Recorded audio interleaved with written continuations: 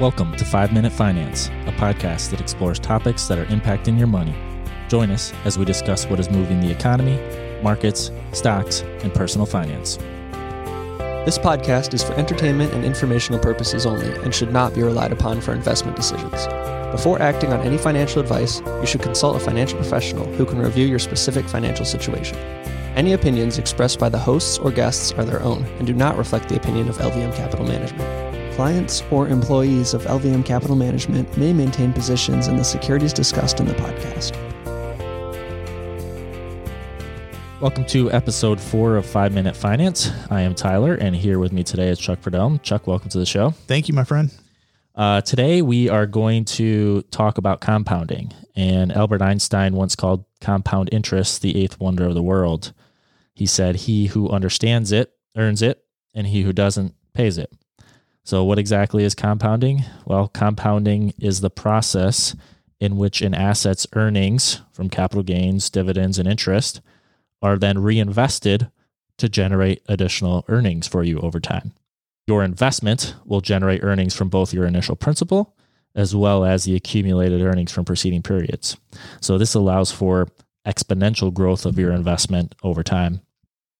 Chuck, let's maybe put some numbers behind this theory.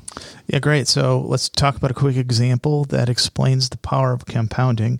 And this, by the way, applies to saving for education in a 529 plan or saving through retirement in a Roth. I mean, this is the power of compounding.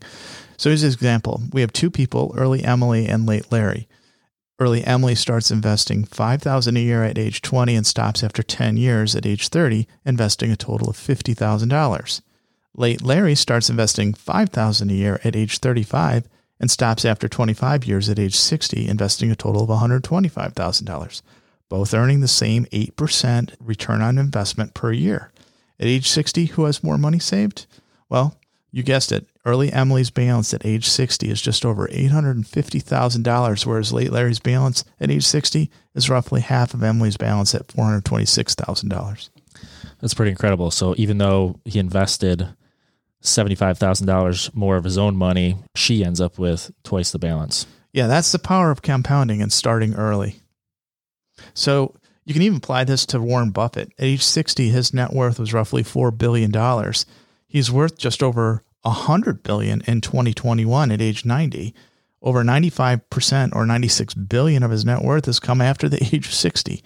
All it took was compounding roughly 11% per year over the past 30 years. Yeah, that kind of reminds me of his quote from his biography, Snowball. He says, "Life is like a snowball. The important thing is finding wet snow and a really long hill."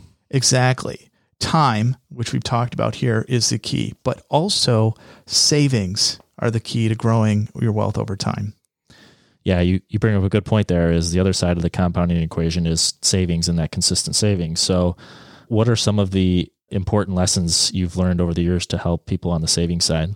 Right. So savings is spending less than what you earn. And two thoughts come to mind out of a book that I recently read from Morgan Housel called The Psychology of Money. The first is the only way to be wealthy is to not spend the money that you do have. It's the only way to accumulate wealth. It's the very definition of wealth. Right. Yep. So he's kind of defining the savings there. Exactly. So the second thought from his book was that savings can be created by spending less. You spend less if you desire less, and you will desire less if you care less about what others think of you. So be nicer and less flashy. No one is impressed with your possessions as much as you are. You might think you want a flashy car or a nice watch, but what you probably want is respect and admiration, and you are more likely to gain those things through kindness and humility than horsepower and chrome. And that's a really powerful thought from Morgan in this particular case.